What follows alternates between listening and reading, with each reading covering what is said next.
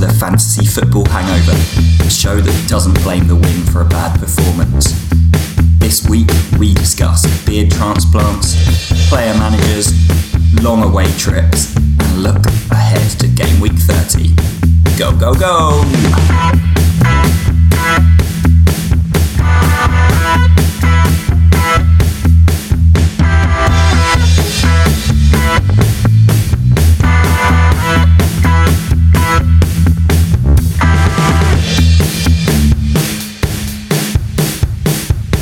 Hello and welcome to episode 26 of the Fantasy Football Hangover.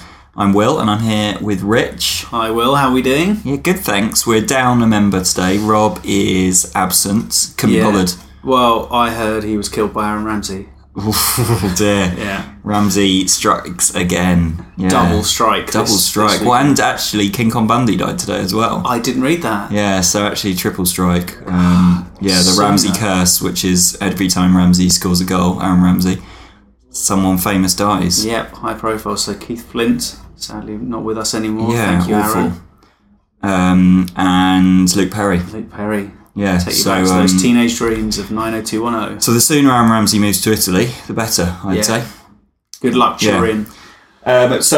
We are back. It's game week 30. Ooh, yes. Build up for that. So we've got the usual tips and tricks coming up for you. So we'll start off with 6 and 60 in a minute, followed by Sorry, I haven't got a clue, where I will give a little quiz question for Rich to identify the answer for. We've also got our feature Best of, Worst of coming up, where we'll talk about player managers. Oh, I like this one. I know, they don't have them anymore. There's a generation of fans that have never known a top flight player manager. Yeah. I don't know if it's even that common lower in the leagues now. No, I don't think it is. It's very sad. It is. It was a wonderful thing. So we'll delve into that a bit later, as well as delving into the post bag to read out what you've been saying about the podcast. And we will look, of course, at the blank game week of game week 31, which is not this week's feature, but it is. Oh, it's looming heavy. It's looming, so it's something that we need to think about. Yeah, every waking moment. Who's blanking? Indeed. So let's do some tips. Here's 6 and 60. 6 in 60, I need 6 in 60, I need 6 in 60, I need 6 right now. Rich, why don't you kick us off? Okay, so first up I've got Issa Diop of West Ham, centre-back. He's only 4.3 million, so budget. He's only 1.4% owned as well, but they've been keeping clean sheets. He's got 17 points in his last 4, and he faces Cardiff, Huddersfield and Everton, and he will not blank. And secondly, my favourite, David Brooks, back in the team. Brooksy. 74 minutes against City. They need to turn things around. They've got great fixtures: Huddersfield, Newcastle, Leicester, Burnley. And last but not least is Sadio Mane, who's 9.8 million, so save a bit of money on Salah. Liverpool won't blank. Burnley, Fulham, Tottenham and Southampton. To you, Will. Nice. All right, well, I have started off with Higuain off of Chelsea versus Wolves. He has scored 3 in 5. He's averaging 5.4 points a game. He is also blank proof that Chelsea don't have any blanks. Oh, I've only got 10 seconds. Next up, Robertson, 6.9 million, 6.2 point average, 4 clean sheets in a row. I'll go on to him in a minute. And then Jamie Vardy, 8.9 million against Fulham. New manager, new Jamie. Nice. Oh, that was tough. I think we went over a little bit. But Split seconds. It's fine. It's fine. I think you ate into my time. So, slightly. Robertson, this is an interesting little stat. It's not a stat attack, but he is on target to break Jolene Lescott's record haul of 196 points in the 2007-2008 season. Do you know what the most remarkable thing about that is? The FPL record points haul holder is Jolene Lescott. I know. The heck? Isn't that amazing? As a defender, I should say. As a defender. Okay. Even so, I'm surprised. Yeah. But also... Ian Hart. I know. Ian Hart. But maybe that was before bonus points or something. Maybe they changed some Matt rules. Elliott scored every week for 38 weeks in the spin for Leicester, I'm sure. But also, Virgil van Dijk is also on target to break that record. So both Liverpool players could break that record, which is very impressive. I mean, Robertson is remarkably consistent. I think I potentially made a huge error by transferring him out for the younger, sexier and cheaper Trent. Yeah, lots of people have done the same, but I've stayed consistent with him. He's 6.9 million now. I got him in my team he's worth 6.4. So Right. I've had 500,000 raids on him, which is lovely. Yeah, he's just he is. Count yeah, those he is pennies brilliant. every day. And who else did you go for? I went for Higuain. Yeah, that's a good shout. And yeah, I mean, the key thing about him, well, in fact, all my picks are that they are all blank proof, so they're playing in game week 31. Blankety blank.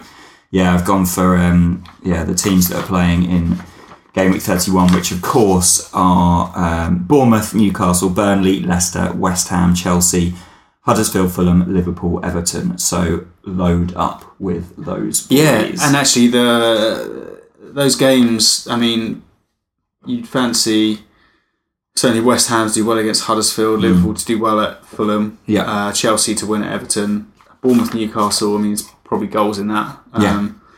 Burnley, Leicester is impossible to call. I don't know. Will the Rodgers effect be in full force by then, or will they be a little bit limp still? I watched the match and they weren't amazing, but they definitely were playing a slightly more exciting version of Leicester's game. Yeah, it's slightly more which is more counter-attack, which is possibly a little bit unlike Brendan Rodgers. He was never the most exciting of sort of managers in terms of how he sets his team up.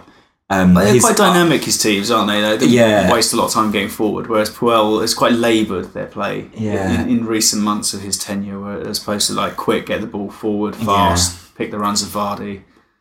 But it's good. There's a few Leicester players who could do well. Madison could have a bit of resurgence, couldn't he? Vardy obviously is a bit of a star pick. And I think both fullbacks, Chilwell and Pereira, are good players. Absolutely. And actually, if they can tighten up at the back, Kasper Schmeichel always makes loads of saves, but he does. They concede a lot of goals. So, but Brendan Rodgers, though, his voice, I know we discussed it last week, it probably creeps me out. He also, there's this weird video which that I think was discussed on a radio show that I was listening to the other day, and they played the clip, and it was a video that was launched when he, a signing video sort of thing, and listen to it. The way he says Leicester City in it is really weird. It's like he's never heard the word before. It's reminiscent of when Steve McLaren went to Holland and put on this weird Dutch accent. Sure, I'm Steve. Yeah, Steve McLaren. Middlesbrough. It's sort of like Leicester City. So soft and creepy. It's really weird. Root it out if you can. Yeah, I really want to listen to that now. Oh, it gives me the willies. So we'll talk more about game week 30 and 31 later on. But I should do our little quiz for you. Oh yes. So this is Sarri Haven't a Clue, which we might have to come up with a new name for, depending on how Sarri's career goes. Although he's had a bit of an uplift. He's had a resurgence. Yeah. So I'll ask you a quick question, and you've got to give an answer now, and then you can rethink it. And at the end of the show, I'll give you the answer. Excellent. So let's see how we get on. I don't know.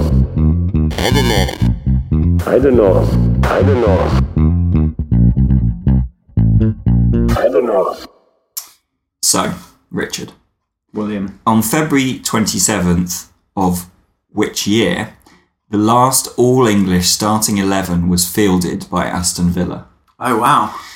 So this team, you can look up the whole team, but it features such stars as Dion Dublin, Julian Joachim, Lee Hendry, Paul Merson, Ricardo Schimmicker, and Gareth Southgate. But can you name the year? Crikey. Okay, so Southgate's still playing. It's late 90s, mid to late 90s.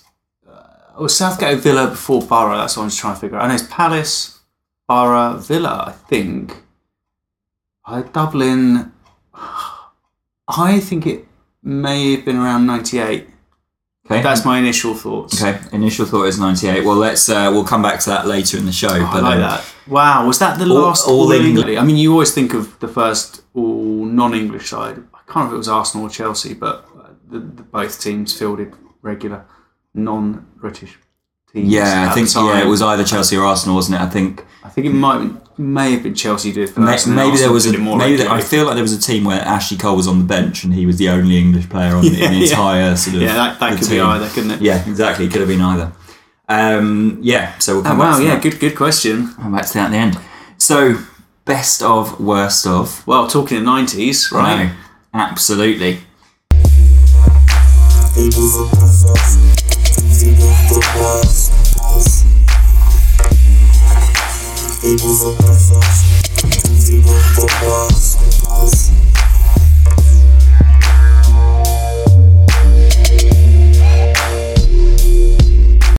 this week's best of worst of, we are talking player managers, and this is very much a 90s phenomena, I would say. In fact, I think there'd only been about 5 since in the Premier League since the year 2000. There's only been a handful. Wow, that's not that surprising. Yeah, but it was such a common theme. It was great when the guy standing up on the touchline suddenly hits the dugout, strips off, and goes on the pitch. Yeah. That's brilliant. And I was, in my thoughts about it today, I was thinking if they were around now, player managers, would a player manager pick themselves in FPL?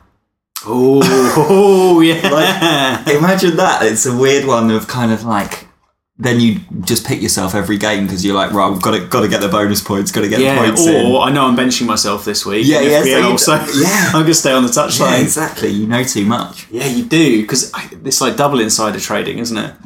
Whereas, just a player, they can only influence so much. Or if someone in your mini league has picked you, just score an own goal. I wonder if you're a manager and say you're Pep Guardiola and you're second in your mini league and you know the person who's first has triple captained Aguero, do you just haul him off on 69 minutes so he only gets a point? 59 minutes, yeah. 59 minutes. Or if you've already run the league like Man City did last season, like, right, Jesus, those last few weeks were just like, right, I'm going to bring in Phil Foden because he's really cheap, and everyone's like, how did you know? Yeah, how would you know? I wonder. Yeah, it's a shame Scott Parker isn't still playing because now he's in the dugout. Like at Fulham, it would have been nice to see him. That would be great. And Lampard at Chelsea, you think could almost kind of still be donning the shirt. Yeah, because I have to say Scott Parker, he'd be the manager of fantasy football. He's now got a bit of handsome lad. He's a handsome devil. He hasn't changed his haircut. Lovely, in 30 years. Lovely. It feels like it's got a lot of volume in that hair. Let's run your hands through it. I often think of Scott Parker as a kind of 1950s RAF lieutenant. Yes, he is very much. Yeah, the furry jacket, leather jacket with a furry collar. Yeah, pair of Biggles goggles. Yeah, propellered plane. Really charming as well. Yeah, suave. Yeah, lovely. Little moustache. Oh, bless him. Yeah, drinking a cocktail of some description. Still, Fulham are going down. Yeah. I can't see any further than those 3 teams in the relegation zone at the moment. It feels pretty sewn up. Yeah. I'd be glad when Neil Warnock leaves Premier League again, but... I feel like this season he's slightly repaired his reputation. He's quite dignified through the Salah episode. Okay, he's had some ridiculous complaints. Maybe it's just because you sort of expect it from him now. Yeah. We haven't touched on the wind being a problem. Oh yeah, for Jurgen Klopp. Yeah, in fact, maybe that's why Rob's not here. Maybe the wind's too strong for him. It's too gusty in Kensington. Yeah. I can't possibly make it. I did see a few good excuses on Twitter of that was my worst FPL game week of all time. I blame the wind. Very good. So anyway, player managers. So I think there's only one best of for me. Is it King Kenny? Yeah, as much as it pains me to name a Liverpool player. So Kenny Dalglish was appointed Liverpool player manager in 1985. He went on to win 3 league titles, 2 FA Cups, 1 League Cup, before retiring from football, from hanging up his playing boots in 1990. He then only lasted another year as manager, so he resigned in 1991. So one would say, actually, he was better off staying as player manager. Yeah. He probably just should have And his second spell at Liverpool was thoroughly disastrous. Yeah. He didn't make it on the pitch once. Yeah. Go on, Kenny. Yeah, I mean, that is impressive, isn't it? What an absolute hero for that club. I know. It is amazing. I don't know if there is a player manager that achieved anything quite like the success. I mean, the one I came across that was sort of closest to a best of was Ruud Gullit, who was in this peculiar traffic jam of player managers at Chelsea. I know, a really weird section strange. of player managers. Yeah, we were talking about earlier, weren't you? You were saying that Glenn Hoddle had taken over at Chelsea, having been player manager at Swindon. Yeah. And then he left to take the England job, sadly not with the playing capacity as well. So Ruud Gullit moved from the playing staff to the player manager staff, and then when he was sacked because of a dispute with Ken Bates. Gianluca Vialli took over as player Ken manager. Bates did not have many nice things to say about Ruud. No, he said, what was it? I didn't like his arrogance. In fact, I never liked him. Yeah, fantastic. And you don't get many managers sacked over contractual dispute. But then I imagine Ken Bates would have said, "I'm never paying you that. Now get out." I did notice about Ruud Gullit that he was then later in charge of a club in Russia, I believe, and he was fired for being a party boy. Oh, really? Which, I mean, you don't want to be a party boy as a manager. It's the Dutch lifestyle. Party boy manager is pretty unheard of. Yeah, that's very true, actually.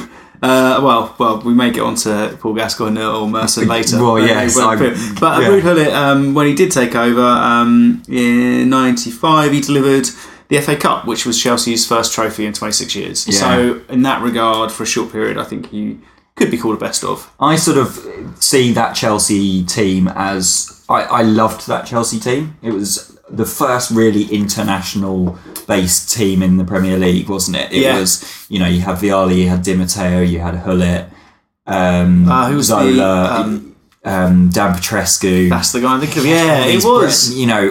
All these fantastic sort of foreign talents that had come in from... You'd seen them in probably USA 94 and then Euro 96... And they all came into the Premier League, and they were so exciting. And when it was Di Matteo scored that goal, FA Cup final, and probably was that FA Cup final, 95 or 96. Was the fastest ever? Yeah, in the first minute or whatever it was. Yeah. That was a really exciting team. Yeah, it was an exciting team. And it was the foundations, I guess, for what Chelsea is now, which is disgusting. Yeah, utterly vile. Yeah. Well done, Ruud. Your legacy lives on. Yeah. Did you have any particular worst offs? Because we're probably moving much more towards that direction, aren't we? Interestingly, Vialli was sort of regarded quite badly in his latter time at Chelsea. He did win the Cup Winners' Cup, and at the time was the youngest ever manager to do so. And he was still scoring goals quite regularly. Yeah, absolutely. Until Andre Villas-Boas won the Cup Winners' Cup, or equivalent of, he was the youngest, or he was the youngest manager. He then became the youngest manager to win a European trophy. Right. Yeah. But yeah, in terms of worst of, I mean, I think what a funny story is, as I always comment on Forest, is when Stuart Pearce was player manager at Forest, he took over from friend of the show Frank Clark in 1996 when Forest were sadly bottom of the league and destined for relegation. So Psycho Pearce could not save the club, but he certainly didn't help himself when on his first team sheet he failed to name a goalkeeper. He'd accidentally omitted Mark Cross's name from the team sheet, and his wife noticed. She was like, here missus, look at this. And she was like, you've got a goalkeeper. You haven't got a goalie on there, dear. Thankfully, he hadn't submitted that to the FA, because that could have been very embarrassing. Not quite as embarrassing as when Ron Atkinson was manager at Forest, and in his first game he went to the wrong dugout. That's just brilliant. We've had some excellent howlers of managers, that's for sure. But talking of howlers, I'd totally forgotten about this, but Gaza at Kettering. Ah, yeah, I had that one. I mean, easy to forget. He lasted 39 days. 39 days, and having played for Spurs, Lazio, Rangers, to end up at Kettering Town. Quite how he ended up there, I'm not sure. Some sort of personal relationship with the manager or owner, wasn't it? Yeah, probably went fishing. Yeah, but didn't the owner then sack him, claiming he drank every day and made his position untenable? Stunk of booze. It's very sad. That is quite sad. There was. Who would drink on doing what's doing? I know, professional work. We're not. This isn't professional, but yeah, we are tucked into a very nice beer at the moment. Dream Factory Pale, Two Tribes Brewery. Yeah, tropical pale. It's very fruity, but very delicious. It's delicious. It's from balance of bitterness. It's from right around the corner from my office. It's from Talyard Studios. There you go. I might go and check that out. It's a lovely brew. Yeah. Check it out. Did you read about Romario's player manager career? I briefly read about that, but remind me. The only one that so Romario claims over 700 official goals, which personally he claims is over 1,000 if you include youth football friendlies. That's a similar thing to Pele, isn't it? Similar thing to Pele. Pele claimed I think all his goals. wants to have scored more than Pele. I think there's a bit of rivalry there. But he played for amazing clubs, lots of clubs in Brazil, as well as PSV and Barcelona. But he took over as Vasco da Gama player-manager in October 2007 at the ripe old age of 41. Blistering start to his player-manager career, scoring 3 goals in his first 6. But he left under a bit of a cloud in February 2008. He claimed the president was intervening in his work and he couldn't continue to be manager, but it later emerged he had failed a drugs test in December 2007. And do you know his excuse, what the drug was for? Oh, asthma or something, probably. Anti-baldness. Oh, amazing. An anti-baldness drug to stop his follicle challenges, but that drug also serves as a mask for anabolic steroid use. Yeah. So, oh dear. That's sad, isn't it? It is a bit sad. I hate when people are tainted by that, when they've had a marvellous career and then in their latter time. Yeah, I mean, why? Well, I guess maybe because you're 41 is the reason you're using steroids to enhance your performance. Did you read today that Robert Snodgrass is in trouble for abuse at a anti-doping staff member? No. So he's been fined for him who stopped throwing abuse fast food. Throwing abuse at a member of staff. So it wasn't that he refused to do a drug test or anything like that. It was that he was abusive towards one of the anti-doping people. Stop watching me while I take a pee. Very strange behaviour. Yeah, it's so routine now. Surely after every game, it's like it's part of the thing. It's like maybe he just made a throwaway comment that he's been punished for, but possibly. Yeah, very poor interesting. Poor old Snoddy, a career as player manager beckons for Snods. What was quite interesting is in terms of player managers. So I believe Ryan Giggs was one of the last player managers in the Premier League. He served as brief interim manager before Van Gaal. Yeah. And he actually substituted himself off in his last ever match. Did he? Yeah. So I don't know how often that will have happened. So he came off and it turned out to be his last ever match, age 40. So yeah, that's go on, Giggsy. Quite an interesting stat there, subbing yourself off for your last ever appearance in your... Just to make sure you get that standing ovation. Well, I don't even know. Maybe he didn't. I don't think he knew it was going to be his last game. I think he then was injured and couldn't play another game, as I recall. But that's probably more managing his minutes as well. Yeah. Did you have anyone else any other persons of note? No, there was nothing else. I think I'd love to know. I mean, obviously there was.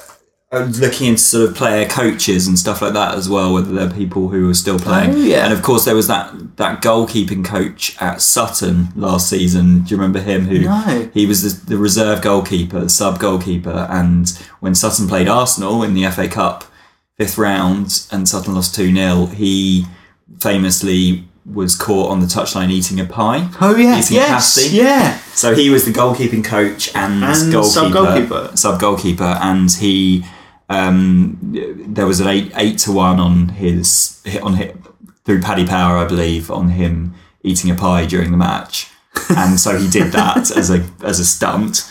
And subsequently lost his job and got fined and banned for 2 months, which is very unfortunate for what is a silly, I mean, it was a silly move on his part, but nothing, particularly considered or spiteful. But what's quite interesting is in the next game after that, because they still hadn't had a chance to sign a new goalkeeper or get anyone in, I think they had to field an outfield player in goal because their goalkeeper was injured or banned or something like that. So they had to field an outfield player for the entire game. Yeah, so I was looking into other players who've kind of been involved in the coaching staff. Yeah, that's an interesting angle. Lombardo is of course another one which who we mentioned quite a lot on the podcast. And, a very elegant player. It's funny, isn't it? I didn't realise Palace had signed him direct from Juventus. Yes. So he'd come from the absolute top level, Rolls-Royce player, player manager for a season, took him down, left, joined Lazio, won Serie A. It's bizarre. Absolutely. I mean, that's a pretty rapid return from a big fall, isn't it? Yeah, it really is. Just not ready for management. Do you remember Magic Merson's ill-fated spell at Walsall? Of course, yeah. So he went there as a player in 2003 rather, and took over as manager. So was that from Borough? It might have been straight from Borough. Yeah, I think. I'm not certain. But or Portsmouth. Portsmouth, he was at, wasn't he? Was he at Portsmouth after them too? Possibly, yeah.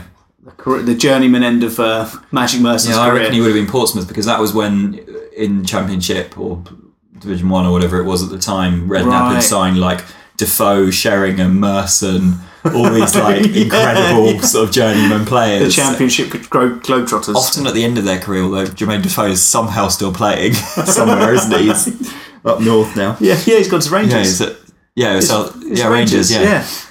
But he couldn't prevent them sliding out of the division, and then the following season he used 44 players, a club record, and then was probably replaced. Yeah. But it didn't quite work out for him. Did you see Nicholas Anelka had a brief... there was two things I saw in Anelka. He certainly was the player manager at Mumbai City in the Indian Super League, which didn't go so well. He was supposed to have had altercations with players, with the club captain, Sunil Chetri, and some of the coaching staff, and then failed to guide them to the knockout stage of the league, because that's how their league works, as they were knocked out by the bottom side Kerala Blasters. But I couldn't figure out if he'd actually had a spell as manager at Shanghai in China. He went there as a player, and then John Tigana was the coach, was sacked. Right. And then I found stuff that he was supposed to be taking over, and then there was stuff about him having arguments with the club, and I couldn't quite figure out if he'd actually left as a player or left as a player having managed a few games as well. Oh, right, yeah. But maybe that's one for... John Tigana as well, wow. Maybe that's one for the FFH fans to come in and fill in the gaps. I was just looking up, because just before this we were talking about whether there'd been any international player managers. Oh, yeah. And I suddenly remembered Mark Hughes, because he was in charge at Wales. He's been in charge at Wales twice, hasn't he? Right. And... I believe the first time was it was in 99 or something like that. So, has he been in manager of Wales twice? Or am I just making that up? I'm not sure if you're making that up. No, I've made that up. But he was manager of Wales in 1999, but I think he just retired from international football at that point, so he didn't pick I wonder if there have been any internationals. Like, was Georgie Hagi manager of Romania? Possibly. I wonder if he played... We can do a bit of digging on that. Yeah, but if you know of any international player managers, that'd be interesting. And of course, if you are a manager yourself and play for your side wherever you are, we'd want to hear from you, because we love player managers. We do. Oh, we didn't mention Davids. Edgar Davids, who we have both met. Yeah, the man with glaucoma. Yeah, Barnet. Is it Barnet? It was Barnet he went to, who, having won the Champions League, been named World Soccer Magazine as one of the 100 greatest players of all time, turning out for Ajax and Juventus and many others. Went to Underhill, relegated first season of League Two, including being sent off 3 times in his first 8 games. That is unbelievable, isn't it? Yeah, a sea of aggression. What a record that is. It's because the pitch is slightly slanted. It is. So he lost his footing. Yeah, I've never been to Barnet. I'd quite like to go and see a game there. It is. It's good fun. Arsenal always used to play a pre-season game at Underhill for many, many years. I saw a lot of players there, but it's a bit of a pain to get to, but it's a nice little ground. Maybe a day trip for us. We should go. Yes. Yeah. Fancy football outing. Get in touch on FF Hangover on Twitter. And on Fantasy Football Hangover on Facebook and Instagram. Thanks for listening. So, Scott Barkley, I'm not sure if he's Ross's brother, probably, has been in touch on Twitter about, I don't know if you saw this, and actually when you were talking about the baldness, Romario baldness thing. Oh, yeah. So he sent us a tweet about Bordeaux midfielder Yunus Sankare, who has been sidelined due to a fever brought on by his beard transplant. Beard transplant? Yeah. So he's had... Wow! Like a fake beard put in, and he's got he's had quite a few side effects, and he's out with a fever at the moment. I mean, that's just mental, isn't it? Isn't that ridiculous? You look I'm just looking at some pictures. There's a picture of a man with lines drawn on his face. Yeah. And the first thing on Google says, how much is a beard transplant? Yeah, Wow. It's Yunus Sankare from Bordeaux. I don't know if I'm pronouncing that right. It's YOUNOUSSE and then Sankare, which is, this is boring. This is top quality podcasting. This is Welcome to Spelling with Will Nichols. Eunice, U-N-I. Sankare. Now you try. So yeah, I mean that is very good. Thank you. I've never heard of a big transplant before. Barkley. Yeah, thank you for pointing out. That is incredible. I wonder if they take hair from your head, because normally a hair transplant, does the hair come from like your leg or your anus sometimes? Jesus, this is a family show. I always think that because there was a lot of stories about Wayne Rooney. But I had Daniel from Dunfermline write in, just pointing out that there was a recent friendly between the USA national women's team and the England women's team in the She Believes Cup, where all the US female team were asked to pick the name of a woman who'd inspired them. Oh, that's nice. Which is really nice. So there were names, Sally Ride, who was the first American female in space, to Serena Williams, to Cardi B, Jennifer Lawrence, and J.K. Rowling. Nice. Match me as 2-2. But I thought it was really nice. It's like Cardi B alongside Cardi B. the first woman in space. Yeah, strong empowerment, and J.K. Rowling. There was so an interesting spread, but it was all personal stories from the players about women who had inspired them to do well in sport or overcome challenges. It was a really nice piece actually, and it was all celebrating International Women's Day. Brilliant. So that was very good. Yeah, it's International Women's Day today, isn't it? Is it today? It's this week. It's definitely this week. Definitely this week. Yeah. Yeah. Well, because we get all our stats on who listens to the show, and not individual people who listen, but we know where they're from. And we've always noticed we've got lots of listeners in Egypt. Yeah. And I mentioned it on Twitter, and Neil Perini, who's been in touch a few times, said maybe in order to keep our Egyptian listeners happy, we should do a Mido deep dive where we go into Mido's illustrious career in great depth. I think that's a phenomenal shout. There's so much there. He's played at 15 clubs, right, and he has managed 6. So he's managed 6. So we've got 21 clubs there to talk about. Wow. So maybe in the pre-season, maybe over the summer, we should do a little Mido deep dive. Well, it's funny, Mido, we were talking about protests last week, and the player I'd looked up and forgot to mention was Mido. Oh, wow. Who was substituted in a game, an African Nations game in 2006. Around the game poised at 1-1, had the almost almighty touchline protest, screaming in the face of the manager, throwing his toys out of the pram. While he was doing this, the substitute come on from him, ran up, they had a corner and scored with his first touch to win the game 2-1. Amazing. Just brilliant. Absolutely brilliant. Tactical genius that is good, of the manager. isn't it? But that's I would love to talk more about Mido. Such an interesting character. He is, and we've noticed that we've got some listeners in Azerbaijan, so we need to find some Azerbaijani players to talk about. Okay, this is more of a challenge. Get in touch if you know of any Azerbaijan. I couldn't find there's not been an Azerbaijani player in the Premier League. Okay. So we need to find out if there's been any Azerbaijani players anywhere else that have. Yeah, I wonder. My instinct says look at the French league.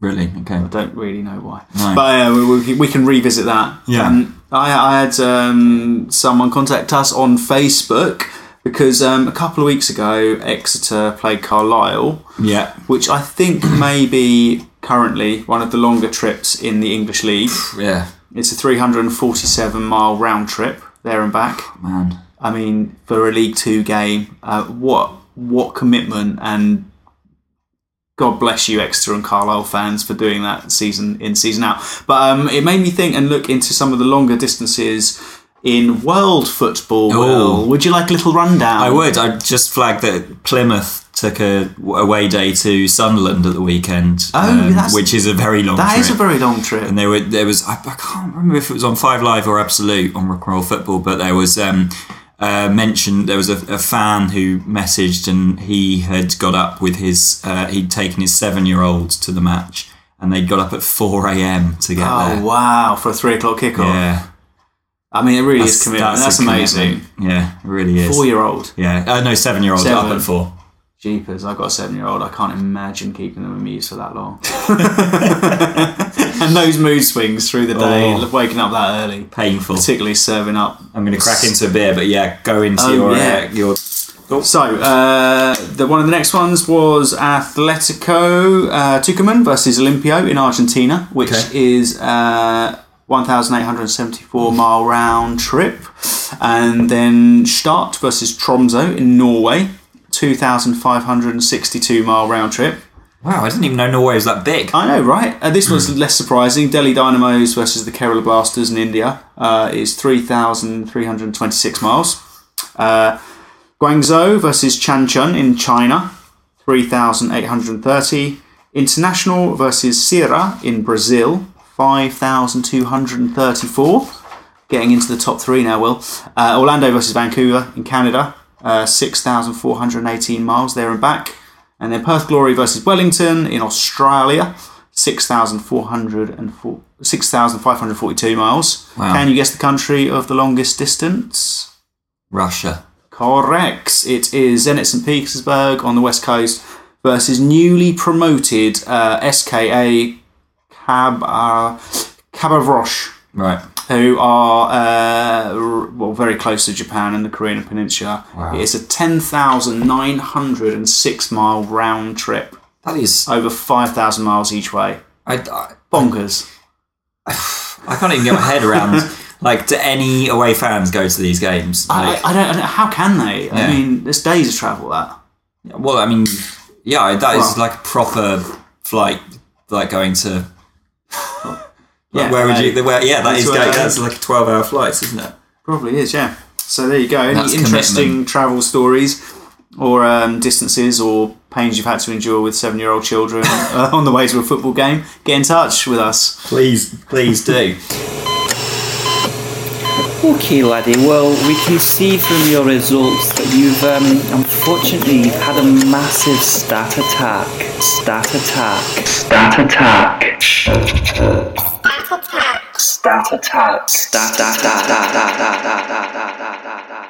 So did you see any of Bournemouth versus Man City at the weekend? I didn't. You'd probably be glad that you didn't. Right. Because Bournemouth became the first club since Opta, you know, the stat people, since Opta started statting, so Bournemouth became the first club since Opta started statting to fail to get a single shot on or off target in a Premier League match. Wow. They never even won a corner. Jeepers. They had 18% possession. And Kyle Walker, the Manchester City defender, registered more points than Bournemouth, more passes than Bournemouth did in that match. But they only lost 1-0. They only lost 1-0. And that is why I'm so angry that Sergio Aguero only scored me 2 points. He was my captain and he got me 4 points total from... unbelievable. It could have been worse, Will. You could have captained Paul Pogba like a certain Richard Clark over here. Who scored -2. Or had Pierre-Emerick Aubameyang up front, who scored me -1. Yeah, Thanks, chaps. Him and Pogba were captained by many, and those -1s and -2s were so painful. It's very rare that there are 2 penalty misses in a weekend, and so for them to both be in your side must have been pretty frustrating. I had Paul Pogba, but no Aubameyang. So annoying. My weekend was dreadful. I think it's got to go down as one of the worst game weeks of all time for most managers. It was horrendous. Yeah, I dropped something like 200,000 places. Wow. Which was a nightmare, but. Because I've had green arrows for probably about 2 months in a row. Ever since I sort of stopped caring properly. Well, I care, but ever since I just gave up in terms of overthinking it. So that was a real setback. But there was one. There was something that the Fantasy Premier League pointed out. There was a player. I haven't actually got the name of his team, but he had Lloris, Rice, Jimenez, and Deeney on his bench, which was a combined points tally of 48, and he had a combined points tally of 40 in his side. Horrendous. I mean, that is awful, isn't it? It is. I scored 28 points, which is, that is not great. My front six of Salah, Pogba, Moutinho, Aguero, Rashford, and Arnautovic scored me a very healthy 10 points. God, yeah. Oh, that is awful. I had Jimenez who scored 12, so he kind of repaired and Sané didn't play, so Ward-Prowse came off my bench to give me 8, which was helpful. Yeah, I saw that come in. I mean, thankfully I had Fabianski, Robertson and Wan-Bissaka with some clean sheets to keep me going, but it was all just really dreadful all round. On to next week. Yeah, just absolutely. draw a line under it, move on. So we've got some fairly interesting fixtures game week 30. So we've got Palace-Brighton, which I kind of feel like... Vicious derby. Yeah, and Batshuayi's come into his own. He's been a great loan signing there. Yeah. And Brighton are in free fall. Zaha's in form as well. Yeah, he looks so lively. Schlupp's playing well. I think Wan-Bissaka's back in the side.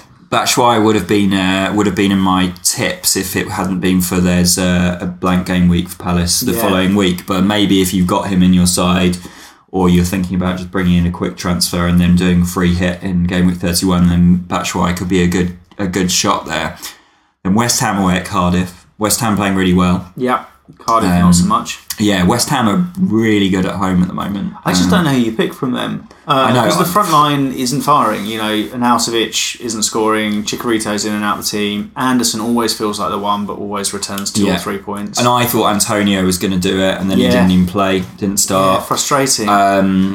So you've got the backline's solid. Declan Rice and Fabianski are two great shouts there. And I think maybe Arnie's going to start He'll playing come again. good at some point, won't he? Yeah. You know he will. I think he had another virus or something. He just keeps having mysterious setbacks. Maybe he's had a beard transplant. Then Huddersfield-Bournemouth. I would kind of probably advise against this match all round because Bournemouth didn't play well. I haven't been playing brilliantly, but they have got Brooksy back. Brooks back. So maybe Huddersfield is a game to turn your season around. Although, obviously, they're at home, aren't they, Huddersfield? So, oh no, yeah, it's going to be tough. But I'm gonna avoid that game. Leicester Fulham. I think that's a good shout for bringing in Leicester players. As I've said, I'm bringing in Jamie Vardy. So looking at that, I'm keeping an eye on Maddison. I think I'm not quite convinced he's back at the level yet, but I think in that price bracket as well, he's one of the more solid midfielders. Yeah, Newcastle Everton. I mean, Newcastle again. I don't know whether I touch them, but I do currently have 2 players. Well, they were the informed side until that West Ham result. Yeah, and you still think at St James's Park against an indifferent Everton, they're relatively tight at the back. I really like the look of Almiron. I think he looks like a great player. Rondon's playing well. He's dovetailing with Perez well. I don't have Longstaff's back from injury, but he's been in great form. Yeah, I think he is. I think he might be back for the next game. Yeah. I suspect a Newcastle win. Yeah, I felt that's a 1-0, so I'm going to keep Lascelles in my back line. Yeah. I think my back line is all home games for game week 30, which I love that. Love seeing all the home games. I like the H's. Southampton, Tottenham, I'm not looking at that. Obviously, you don't pick Tottenham players, but I'll keep Ward-Prowse on my bench again. Yeah, probably. And then City, Watford. Aguero is the only City player I ever really look at. Although Jesus is fit again. I don't know. I'm sticking with Aguero, and I might captain him. It's between him and Salah as captain. Oh, really? Yeah. Yeah, I think I'm definitely going to get Sane out this week. It was flagged to me, just to dart around a bit, but Liverpool, Burnley, it was flagged to me by FPL Lad, who is one of the members of the FPL is Life Instagram group, which we're a member of. He, I'm assuming FPL Lad is a lad. He said that this is the first time in history that Salah has blanked for 3 games in a row. Wow. So it can't happen again. Well, you say that. I think it might be time to downgrade to Mane.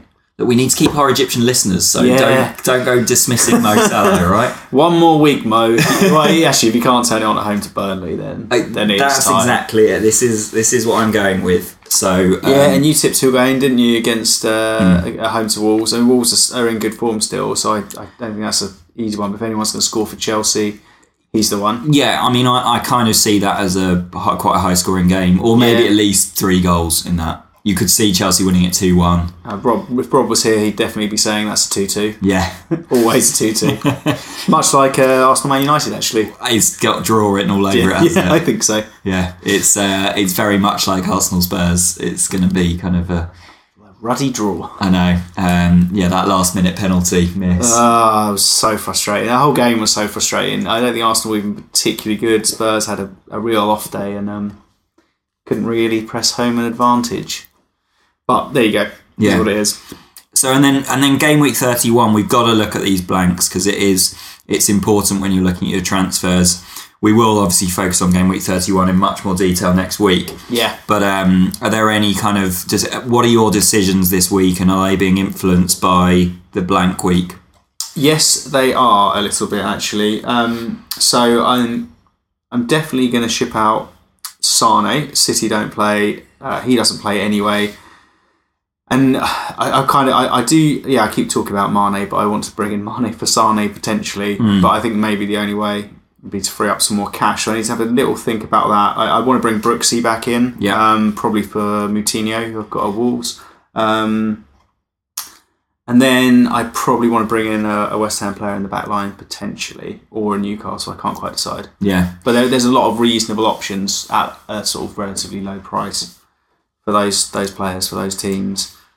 Yeah, I mean, having used all my chips, I've been planning ahead for game week 31 for a while. And when I played my wild card a few weeks ago, I was loading up on West Ham and Newcastle and and Liverpool, just to kind of make sure I had the players that would take me through for the end of the season. You could field a team. I mean, I think Brooks is a great shout. We've obviously supported him massively throughout the season, and then Vardy and maybe some of the other players, Maddison, as he said. So we're looking at all of those, and we'll keep you updated with how we get on. I mean, I think it's got to be better than last week. Yeah, roll on 30.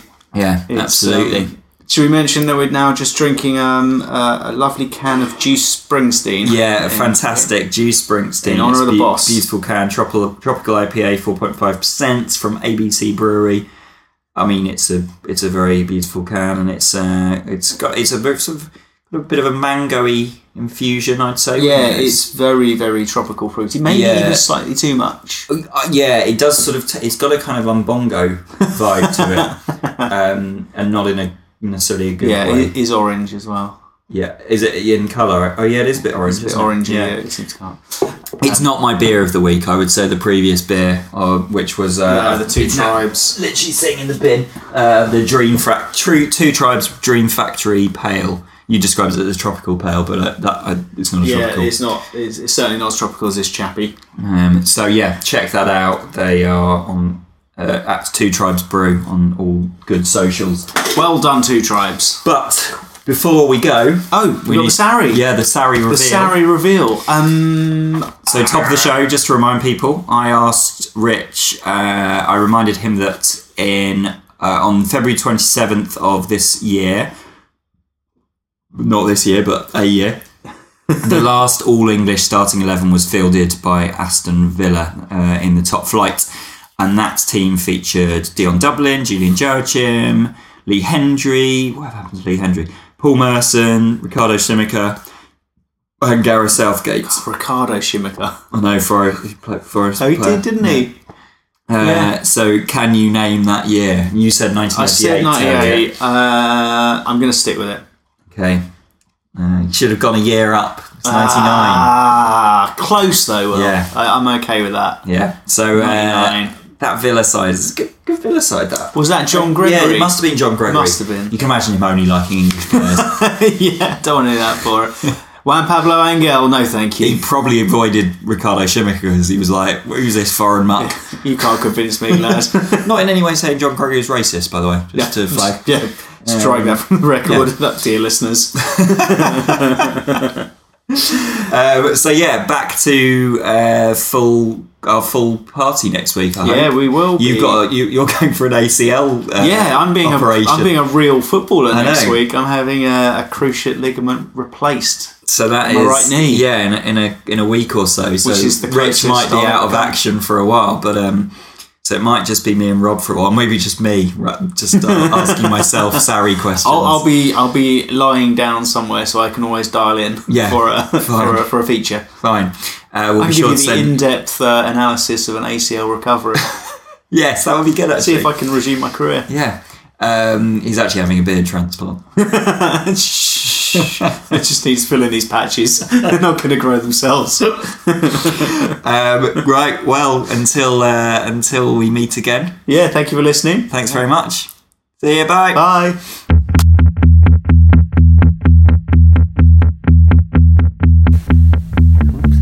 Please rate and review my daddy's podcast so he doesn't get